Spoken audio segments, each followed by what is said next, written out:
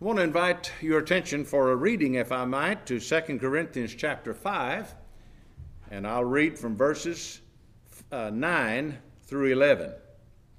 2 Corinthians 5, beginning at verse 9. Wherefore we labor, that whether present or absent we may be accepted of him. For we must all appear before the judgment seat of Christ, that every one may receive the things done in his body, according to that he hath done, whether it be good or bad. Knowing therefore the terror of the Lord, we persuade men, but we are made manifest unto God, and I trust also are made manifest in your consciences. Our lesson today is going to be entitled, We Persuade Men. And obviously the Apostle Paul brings up quite a profound point when he mentions the reason that we persuade men, or that the apostles persuade men, and of course the same reason that we do. And so we want to talk about a few of those things today, but before we enter into that, at this time, we'll ask you to humble yourselves in some manner while we're led in prayer. In the earlier part of the chapter from which we read our text this morning, the Apostle Paul had been teaching and showing that we have a hope beyond this life. And I think all of us are familiar with that. We look forward to going to heaven someday, and that's what Paul was talking about in the earlier part of the chapter, that we have a hope beyond this physical life. And that while we all enjoy this life, certainly we do, at the same time we recognize that in the midst of enjoying this all, we are absent from the Lord. That is, we are not with him as we someday shall be in heaven. And so we persuade, he says, or we labor to be accepted of him. And one of the labors that we are involved in is persuading others to go along with us. That's the context of the chapter from which we read our text this morning. I think probably all of us can agree that the Apostle Paul was one of the greatest persuaders of men in the very first century. And our text shows that Paul recognized this as a part of his great work. And this ought to be the work of every Christian, because salvation and soul saving and Christianity are serious things indeed. But the preacher has to recognize it as well. We need to realize that when we stand in the pulpit, we are here not to display our scholarship, but we are here to persuade people. We are not here to entertain, though it is fine and wonderful for people to be entertained by the gospel, and I think most of us are, but by the same token, the goal of the preacher should not be to entertain the audience. We are entertained because we love the gospel, and we find that entertaining, and that's just fine. But we're not here just for that, and we're not here to express some great theological opinion, even if we happen to have one, which most of us don't. We're not here to express speculations and so on. But our work is to express the gospel so as to motivate or to persuade, if you will, men to obedience as directed by Jesus Christ. Quite obviously, man is a persuasive creature. We're susceptible to the influence and the persuasion of others.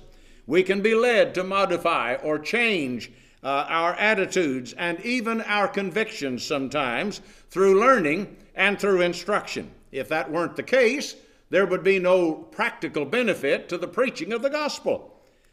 But the subtle power of persuasion is part of the gospel and part of preaching the gospel. And that subtle power can be hindered by prejudice, disinterest, distraction, and inattention. You may have noticed that most of us who have been preaching for any length of time watch an audience fairly carefully. And when we see a lot of moving about, a lot of talking, a lot of distraction, that distracts us. That gets our attention. And the reason that is the case is because while you're preaching the gospel, you want every word to be heard, because as you make one point after the other, you progress from one thing to the other. If somebody does something, unnecessarily, that distracts those who are around them. And for just a few seconds, they don't hear what you say. They don't get what you're talking about. And so they may miss the most important part of your lesson or of the sermon.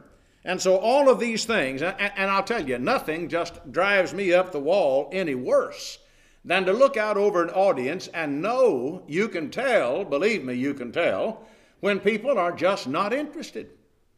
I mean, it's almost like they've just been drugged there, and they're not interested in hearing what you have to say. It is really difficult to be fired up and get on fire for the Lord when you can tell that the audience is not of the same mind. And so these are all things that play a part.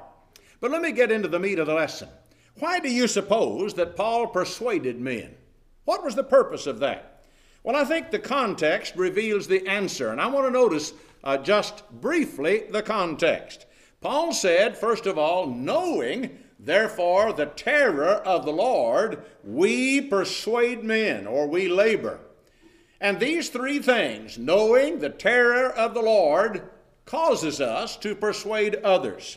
I want to tell you what, Paul had a knowledge. There was just no question about it. And if you've ever read 2 Corinthians chapter 12, where Paul talks about that fellow that he said he knew above 14 years ago, whether in the body or out of the body, he could not tell. Such a one that was drawn up into the third heaven or paradise. And Paul told about all of those wonderful things that this fella, he's speaking in the third person, and just about everybody agrees that he's obviously speaking of himself. Just about everybody agrees that Paul is talking about himself when he talks about what he saw and what he heard. He said, what I saw and what I heard were so wonderful that if I were to tell you what I've heard, you would think I'm a fool. And he said, I'll not be a fool. I will forbear. That is, I will wait to tell you what I have learned and what I have seen and what I have heard. But he said, lest I should be exalted above measure by the revelations that were given me. He said, there was a thorn given me to buffet me in the flesh. And he said, I besought the Lord thrice or three times that it might be removed from me.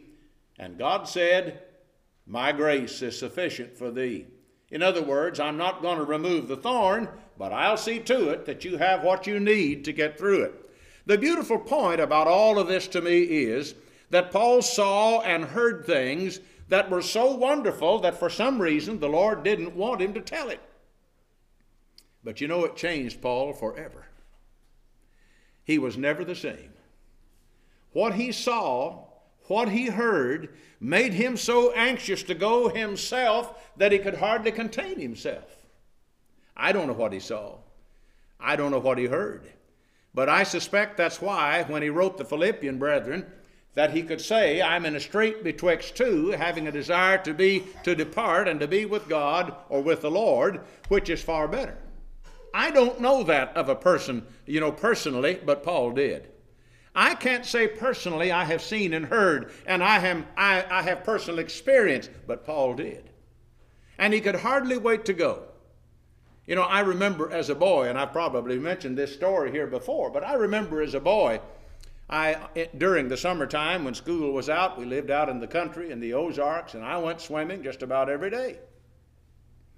Usually went with Travis Cook and some of the other older boys, and Dad would usually let me go. But one day I asked to go swimming, and for some unknown reason he said no. Well, I weighed that pretty carefully. I knew better than to disobey my dad. That was not a wise move. But on the other hand, I realized what a wonderful time it would be if I could go swimming. And I thought about that. I weighed all of that. And I remember thinking in a little boy's mind, I believe it's worth it. And I went swimming. I don't remember the punishment I got. It was probably fairly severe.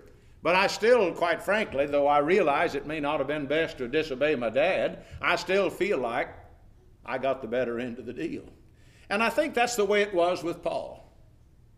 Paul talks about in some of his writings, our light affliction. I'll get to that in a little bit. Our light affliction, which is but for a moment.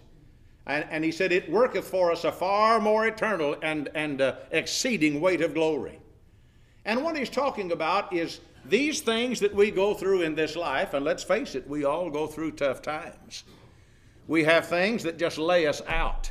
We have things that just discourage us. And sometimes even in the church, there are things that happen that are so discouraging. They're just such a downer, as we sometimes say. That happens to all of us. And in every generation, there have been those times and those situations, those matters that brethren have had to get through. I have the Millennial Harbinger, a bound volume paper that Alexander Campbell wrote. 41 years he put that paper out.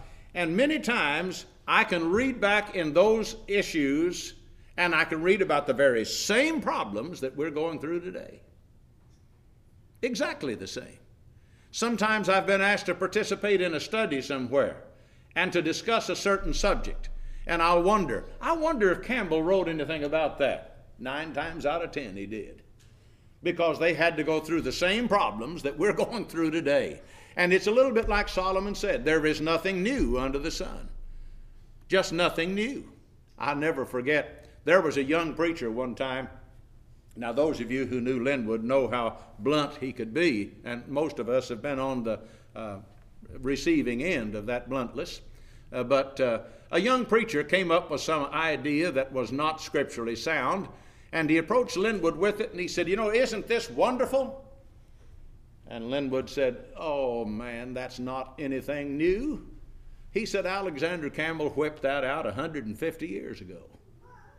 Well, nothing new under the sun. And what we're dealing with today, whatever discouragement, whatever problem, whatever situation you've recently or even in the far past gone through that laid you out, somebody before you went through that just the same way. And what we have to do is stand up straight and stand up tall and stand up for what is right, and we'll be through it okay. Paul said, knowing, therefore, the terror of the Lord. And as I said, Paul had a knowledge. In Romans, the 11th chapter, which is, by the way, my favorite chapter in the book of Romans, as Paul began that chapter, he began by speaking to a bunch of Gentiles who were boasting. They were boasting, unfortunately, they were boasting how that God appeared to have cast off the Jews in order that they, the Gentiles, could come into the church. That's what it looked like to them. From the 10th chapter of Acts on, when the Gentiles were welcomed in and Peter baptized Cornelius and his family and then got in trouble with the church at Jerusalem for it. But from that time on, the Jews began to pull away and fall away from the church until by the time Paul came along, the Gentiles were much in the majority, very likely, and the Jews, at least in some respect, had become some of the most formidable enemies of the church that you could find. And so Paul reminds these Gentiles that it's not right to boast. He reminds them that the only reason that the Jews were ever in God's favor was because they were faithful and they were believing. And he said that's the reason you are in God's faithful. You are in God's faithfulness and righteousness is because you believe. But he said if you ever stop that, then thou also shalt be cut off. And then in verse 22, there is what is called an exclamatory statement where Paul said, behold, therefore, the goodness and the severity of God on them which fell, the Jews, severity, but toward thee goodness. If, notice the condition, if thou continue in his goodness, otherwise thou also shalt be cut off. And so, it's just, as Paul considers the goodness and the severity, and I have a sermon that I used to love to preach on that. And if you look at the goodness of God, it's just incredible. It's just profound at how good he was. You start at the Garden of Eden and come right on up. And everything God did for man has always been just far and above the call of duty, so to speak. And then on the other hand, you look at his incredible severity. Take the Garden of Eden. He put Adam and Eve in that garden. He gave them a garden that grew nothing but what was supposed to grow. Thorns and thistles didn't come about, remember, until they sinned. And how would you like to have a garden like that? It just grows what you want, and there won't be any thorns, and there won't be any thistles, and there won't be any weeds. Well, I'd like to be a gardener too. But you know, they sinned. They disobeyed God, and that all changed. And God drove them out of that garden. And instead of a man's living just being given to them, so to speak, now he had to work for it. Instead of the woman being able to bear children, in pleasure and in comfort, now it would be difficult and it would be painful. And on top of that, she would have to look to her husband, and he would rule over her. Things changed dramatically. Severe? Yes. Very severe. And God is just as capable of incredible severity as he is incredible goodness. They are on opposite ends of the pole, but the God that we serve and worship is capable of that. Well, it's just a wonderful idea, and that whole chapter is just a great chapter. But Paul had a knowledge of all of this. He knew the terror of the Lord. And finally, in 2 Thessalonians, in 2 Thessalonians 1, verses 7 through 9, Paul said, "And to you," listen carefully to this, "and to you who are troubled, rest with us, when the Lord Jesus shall be revealed from heaven with his mighty angels, in flaming fire, taking vengeance on them that know not God, and that obey not the gospel of our Lord Jesus Christ, who shall be punished with everlasting destruction from the presence of the Lord and from the glory of his power." Now, how many times have you heard this passage read, and almost always from the standpoint of jarring someone to reality, or perhaps even scaring them into obedience? It is a scary concept, isn't it? And yet, if you look at the passage carefully, it is quite obvious that Paul originally wrote it from the standpoint of giving comfort to those who were God's people. Notice how he said? He said, "To you who are troubled, rest with us." What's the matter, Paul? Well, all kinds of persecution. The Lord's people are being killed. They're being imprisoned. They're being thrown from cliffs and boiled in oil. And women's children are being taken from them and fed to the lions right in front of them. Paul said, if you're troubled, rest with us when the Lord comes. You don't have a thing to worry about when the Lord comes. You can rest with us and know that all is right. And while this old world is melting with the fervent heat, just sit back and rest with us, because all is well. You see, the passage originally was issued as a comforting statement rather than a threatening or scary statement. And so it's only scary for those who are not in a faithful position. Now, those who have not obeyed the gospel, Paul said, well, they're going to be punished with everlasting destruction from the presence of the Lord and from the glory of his power. This is the kind of terror that Paul is talking about when he said, knowing, therefore, the terror of the Lord. But listen, number 2, when Paul spoke of the terror of the Lord, I want to tell you that Paul had more in mind than the obvious. Now, probably when he spoke of the terror of the Lord, he had in mind, at least partially, the judgment. I think all of us could understand that. But I think he also spoke of things that were unseen, because we know that Paul had a faith in them. He said in 2 Corinthians 4, 17 and 18, and I mentioned that I would get to this passage in a moment. He said, "For our light affliction, which is but for a moment, worketh for us a far more exceeding and eternal weight of glory." Now let me just stop there, and I want you to think about this. Our light affliction. Now you think about the affliction that Paul had. Remember I mentioned that out-of-body experience that he had in 2 Corinthians chapter 12. It is believed by scholars that probably was brought on by the fact that the Jews stoned him until he was either dead or left for dead. Was that pretty severe? That seems severe to me. Paul was imprisoned on a number of occasions. Was that light affliction? Seems pretty severe to me. Paul talks about having been hungry. That seems pretty severe to me. And yet, you see, from Paul's perspective, these were light afflictions. This was not a sarcasm on Paul's part. It was not hyperbole or exaggeration. Paul really meant it this way. Oh, sure, it was severe if you just look at it from the standpoint of just that. But it was a little bit like me when I decided to go swimming instead of do what Dad told me to do. I feel like I got the best end of the deal. Paul knew that no matter what the afflictions were, no matter what the persecution was, someday heaven was his. What difference did it make if he was hungry? What difference did it make if somebody threw rocks at him and hit him? What difference did it make if he spent some time in a cold, damp prison cell? He was going to heaven. And what was out there was far better and worth everything he had to go through in order to get there. That's what this passage is telling us. And it's telling us that the problems we go through are going to prepare us and make us better for something coming down the pike. Listen again.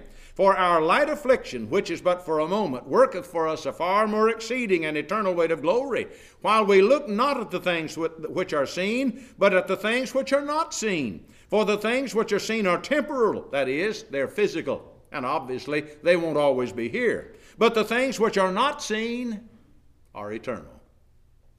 Well, what is he talking about? Well, for us, heaven, God, Christ, the Holy Spirit, things that we can't see physically, but we believe in with all of our hearts. And they give us comfort, and we just count on them. That's just all there is to it. And that's what keeps us going every day. Well, when you think about this, that means that the problems that you and I sometimes must go through, the heartaches that we sometimes must go through, those times that we're just so discouraged that we just think, I'm just going to quit. Have you ever been there? That's tough. Did you know that that is preparing you for something better that's coming? You're going to be stronger. You're going to be better than you ever would have been had you not gone through that particular distressing thing. I may have told you this story too. Like most preachers, I tend to migrate one story from one sermon to the other if it happens to come into my mind. But I used to hear the story about the couple in England that were looking at a teacup on a shelf, as ridiculous as this sounds. And they were admiring it and referring to it as a work of art. It was a very expensive piece. And it is said that while they were looking at it, the cup suddenly began to speak to them. And they stood there, and the cup said, I wasn't always this work of art like I am now. He said, there was once a time when I was nothing more than a shapeless mass of clay. And a fella came along and began to mold me and shape me, and he put me on a wheel and began to spin me around and reshape me. And he said, I complained bitterly. And I told him I couldn't stand it for another minute. But he just kept on. And finally, he had completely reshaped me into the shape that you see now. And just when I thought it was over, he took me off of that wheel and put me in a furnace, and I thought, I can't stand this. And I would say, aren't you finished? And he would say, not yet. And said, finally, he took me out and painted me all over with a foul-smelling substance and put me right back in the furnace. And this time it was hotter than the first time. Well, the story goes on and on and on until finally the cup was finished. And he said, when he finally took me out, I had become what you see today. Now, you look at some old church member who is strong, who never gets ruffled, who never becomes discouraged. You know why? He or she has already been through the fire. That's why. They are better than they ever would have been had that not happened. Many years ago now, I remember Benny Cryer and I were on our way to the Philippines, and both of us had recently gone through a pretty tough situation at home. And Benny said, we'd been talking about this passage. And Benny said, well, there must be some pretty tough things coming for us. I said, oh, why do you say that? He said, well, the Lord sure seems to be toughening us up for something. Well, that's a good way to look at it, because that's what these problems in life do for us. But I think also not only did Paul have in mind those things that are unseen, but probably also the love of Christ.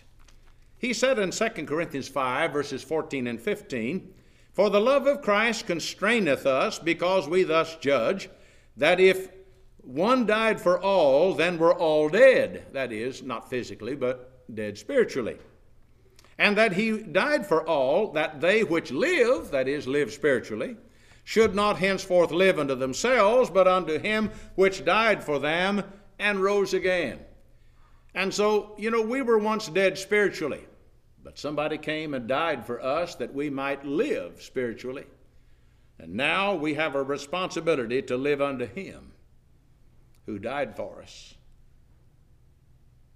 and rose again. In Hebrews 2 and verse 9, the apostle said, "But we see Jesus, who was made a little lower than the angels for the suffering of death, crowned with glory and honor, that he by the grace of God should taste death for every man." Not physical death. Jesus died as dead as any man ever died. But he tasted spiritual death. And you remember just before he died, he was heard to utter that awful saying from the cross, my God, why hast thou forsaken me?" He was the sin offering. And in order to fulfill that mission, he had to suffer that. He had to become that sin offering. And a loving father turned his back on his only son for just a little bit so that the price could be paid. And that's how that we're able to enjoy the spiritual blessings that we enjoy today. And that's why we can look forward to going to heaven once we go through and get through all of this life. In Romans, the first chapter and verse 14, Paul talks about a sense of indebtedness. And this probably also played a part. He said, "I am debtor both to the Greeks and to the barbarians." Why was he a debtor to them? I'll tell you why. Because they furnished him the opportunity to preach the gospel. And Paul considered that a debt. He was grateful to have had the opportunity to preach. "I am debtor both to the Greeks and to the barbarians, both to the wise and the unwise." In other words, if you're alive, if you're warm, and if you will listen to me preach, I'm in your debt. Now that's the testimony from a real preacher. Again, Paul said in 1 Corinthians 6, verses 19 and 20, "Know ye not that your body is the temple of the Holy Ghost, which is in you, which ye have of God, and ye are not your own? For ye are bought with a price. Therefore glorify God in your body and in your spirit, which are God's." So we have a debt on us. We're enjoying all of these wonderful things, but the debt on us is to live a righteous life, a good life. Now, Paul was successful in persuading men, quite frankly, because he was persuaded himself. He was convinced himself. There's no worse salesman in the world than somebody who's trying to sell something he doesn't believe in himself. If I knocked on your door and I had a vacuum cleaner there, what would you think when you opened it and I said, I got this vacuum cleaner here. I don't know if it'll clean anything up or not, but I need to make a living. I don't suppose you'd be willing to buy this thing, would you? Well, you're not going to buy that. You're not you're not persuaded to buy anything with that sort of a sales presentation. You're turned off before I even get started. And when you think about it, and I don't have anybody in mind, but haven't you ever noticed that sometimes somebody gets up to teach and it is obvious they haven't prepared? They don't really have anything to say. It's just not there. And you just kind of have to endure the sermon rather than enjoy it. And I don't enjoy that, do you? Well, we need to be persuaded ourselves. We need to be the kind of people that are just thrilled to death to have the opportunity to preach the gospel of Christ. Well, I got to move along. How did Paul persuade men? Well, Paul persuaded men by demonstrations of power, and I'm not going to take the time to go through all of that. But suffice it to be said that Paul was able to do miracles. He had the baptism of the Holy Spirit. He was able to speak in languages he didn't know anything about. He could raise the dead. He could just do lots and lots of things. Well, I can't do that, and you can't either. And no matter how righteous we are today, we don't have that same manifestation of the gift passed to us today. We can't do miracles. And so I can't persuade men with the same tools that Paul did. Now, I can persuade men with the same gospel that Paul preached. The difference is I must study my Bible, and Paul got it from above and wrote it down, and that's what I have to preach to you. So we both preach the same gospel, but we got it in different ways. And that's kind of really what it boils down to. Now, Paul preached, and he did all of those wonderful things. And he said in Romans 1:14-16, I am debtor both to the Greeks and to the barbarians, both to the wise and the unwise. So as much as in me is, I am ready to preach the gospel to you that are at Rome also. For I am not ashamed of the gospel of Christ, for it is the power of God unto salvation to everyone that believeth, to the Jew first, and also to the Greek. Again, in 1 Corinthians 1:21, he said, after that, in the wisdom of God, the world by wisdom knew not God. It pleased God, listen, by the foolishness of preaching to save them that believe. Was Paul saying that preaching was foolishness? No, but it appears that to those of the world who are lost. You stand on a street corner somewhere and preach the plan of salvation, the people come by and think you've lost your mind. They don't want to listen to that. That's foolishness to them. But Paul said it pleased God by that kind of preaching to save those that believe. He said in verse 23, but we preach Christ crucified, unto the Jews a stumbling block, and unto the Greeks foolishness. In other words, we preach it to everybody. Some enjoy it and some don't, but we preach it to everyone. That's really the benefit of it. And he preached, and lived and persuaded men by means also of example. In Philippians 4 and verse 9, he said, those things which ye have both learned and received and heard and seen in me, do. And the God of peace shall be with you. I want to tell you something. The world ought to be able to learn of God by watching us. And if that's not the case, if they can't do that, then something's wrong with us. Something's wrong with me if nobody ever guesses that I'm trying to live for God by watching me. You ever thought about that? We have to be a Christian when we leave the services of God, or the services of the church. Well, what did Paul persuade men to be? He persuaded men to obey the gospel, and that's what we do. That's what we labor to do, whether we teach in the public assembly, whether as sisters we teach in a private manner, or whether as preachers we may travel from one place to the other. We're involved in persuading others to obey the gospel. Paul persuaded men to obtain the righteousness which is in Christ Jesus, according to Philippians 3, verses 7-9. He said, but what things were gain to me, those I counted loss for Christ. Yea, doubtless, and I count all things but loss for the excellency of the knowledge of Christ Jesus. You know what Paul's saying? I mean, this is magical, majestic language, but you know what he's really saying? Paul's saying, I stood up for what was right, whether folks liked it or not. That's what he's saying. You see, Paul was a Pharisee, the son of a Pharisee. We know that he had family. They are briefly mentioned in the Scriptures. At least one of them is.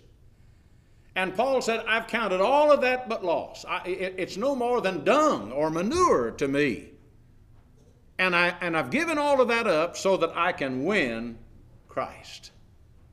Now, brother, when you have that sort of a mindset, you're on your way. Because you won't mind to stand up for what is right, even when it isn't popular. And that's what you're going to have to do sometimes. It won't always be popular to stand up for what's right. And some folks are not going to pat you on the back for standing up and doing what is right all the time. Because sometimes you may have to stand up for something that they don't see that way. But you still have the responsibility to do what's right, as far as the book says. Now, there were always reactions to Paul's persuasion. I want to just briefly mention this in the last minute of my lesson.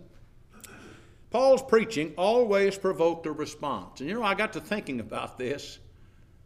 Ours does too. It always provokes some kind of response. The Bereans eagerly investigated, Acts 17 tells us. In Acts 17:32, we learn that the Athenians mocked or made fun of him. Well, you ever had anybody make fun of you? I have. I suppose most of us who preach the gospel have had to endure that one time or the other. Those from Antioch contradicted and blasphemed, and the Bible says they thrust the word of the Lord from them. Acts 13:45 and 46. You ever had anybody turn you down and say, I don't believe a word of that? Sure you have. Festus accused Paul of insanity, and he said, thou art mad. Acts 26:24 and 25. Ever had anybody tell you, you're crazy? I have. You probably have too. So many of the same reactions that Paul received, we get too. Felix was terrified and postponed. He put it off. Ever had anybody say, let me think about this and I'll get back to you? Well, that's what Felix did, according to Acts 24 and 25. Agrippa made fun of Paul, Acts 26 and 28. But many others were baptized, Acts 16 and 15, Acts 16:33, and on and on and on. Many others were baptized. Sure, some weren't, but many were. And it seems to me that these responses are really not so much a reflection of Paul's preaching, because he preached the same to everybody, but it is rather a reflection of the hearers.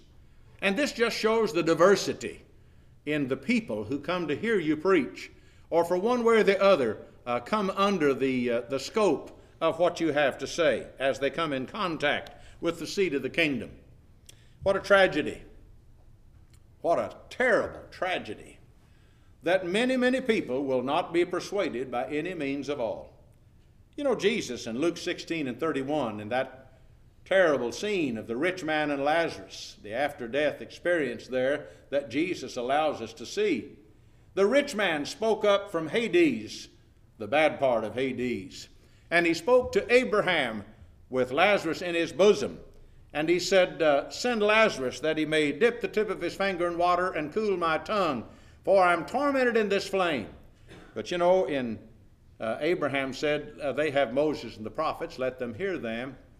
And in Luke 16 and verse 31, Abraham, the rich man, had said to Abraham, nay, Father Abraham, but if one rose from the dead, they would hear. Abraham answered in verse 31 and said, if they hear not Moses and the prophets, neither will they be persuaded, though one rose from the dead. And though that seems preposterous to me, I have to believe it's true. I believe there are some people who would not obey the gospel and who would not believe the truth, no matter who it came from or where it came from. I have to believe that. Some years ago, a sister somewhere sent me a story that I want to leave with you today in closing. Because, it occurs to me that many, many people are not happy with the way the gospel is packaged. They don't like it when you put hear, believe, repent, confess, and be baptized on the board. Even if you show the Bible passages for it, they don't care for that. And they refuse to obey that, especially the baptism part. But I remember reading in this story about a fella who had a son who was about ready to graduate from college. Don't remember the boy's name. And I don't know if this is a true story or not. It may just be a story. But it is said that this young man was just about ready to graduate, and his father, who was a wealthy, to-do man, called him in his office one day and said, son, you're getting ready to graduate. What would you like for me to get you as a graduation present? And he said, Dad, there's a beautiful sports car in a showroom downtown on such and such a street. That's what I want for graduation. The father said no more. They talked a while, and the boy went his way. On graduation day, the boy came in. The father called him into the office, and the boy came in, and the father congratulated him on having, graduated from college, told him what a fine son he was, how proud he was of him, and all of that. And then he handed him a beautiful wrapped box. The boy looked at the box and was just a little disappointed, but he opened it. And when he opened the box, in this box was this beautiful leather-bound Bible with his name on it in gold. And it made that boy absolutely furious. And he looked at his father and he said, "With all of your money, this is what you give me for graduation? A Bible?" And he slammed the Bible down on his father's desk and turned on his heel and walked out. Never went home again. The young man was successful in business, very successful, did very well. And one day he began thinking, I was not fair to my dad and I need to go home. I need to make things right with him because Dad is getting old. And as he made preparations to leave, word came that his father had suddenly died. And he was asked, since he was an only child, he was asked to come home and take care of his father's estate. He went into the old house, and there on his father's desk still was this Bible with the boy's name engraved in it. Tears dripped off of his cheek as he picked it up and idly thumbed through the pages. And in the book of Matthew, verse 11 of chapter 7, the Father had underlined this passage where Jesus said, "And if ye, being evil, know how to give good gifts to your children, how much more shall your heavenly Father which is in heaven give to them who ask him?" As he read these words, a car key fell out of the back of the Bible. A little tag attached to it. On the bottom of the tag, it simply said, "Paid in full. Love, Dad." We sometimes miss God's blessings because they're just not like we expected. We're looking for them to come a certain way, but in here they come another way. And because the package is not the way we want it, we turn it down. There are millions and millions of people, generations upon generations of people this morning who have done that very thing.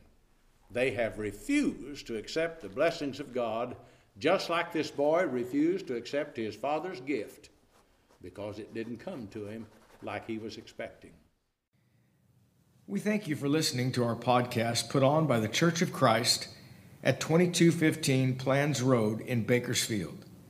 If you would like any additional information, or you would like to receive a free Bible correspondence course by mail, please email us at info@churchofchristbakersfield.com. Our service times are Sundays at 10:30 a.m.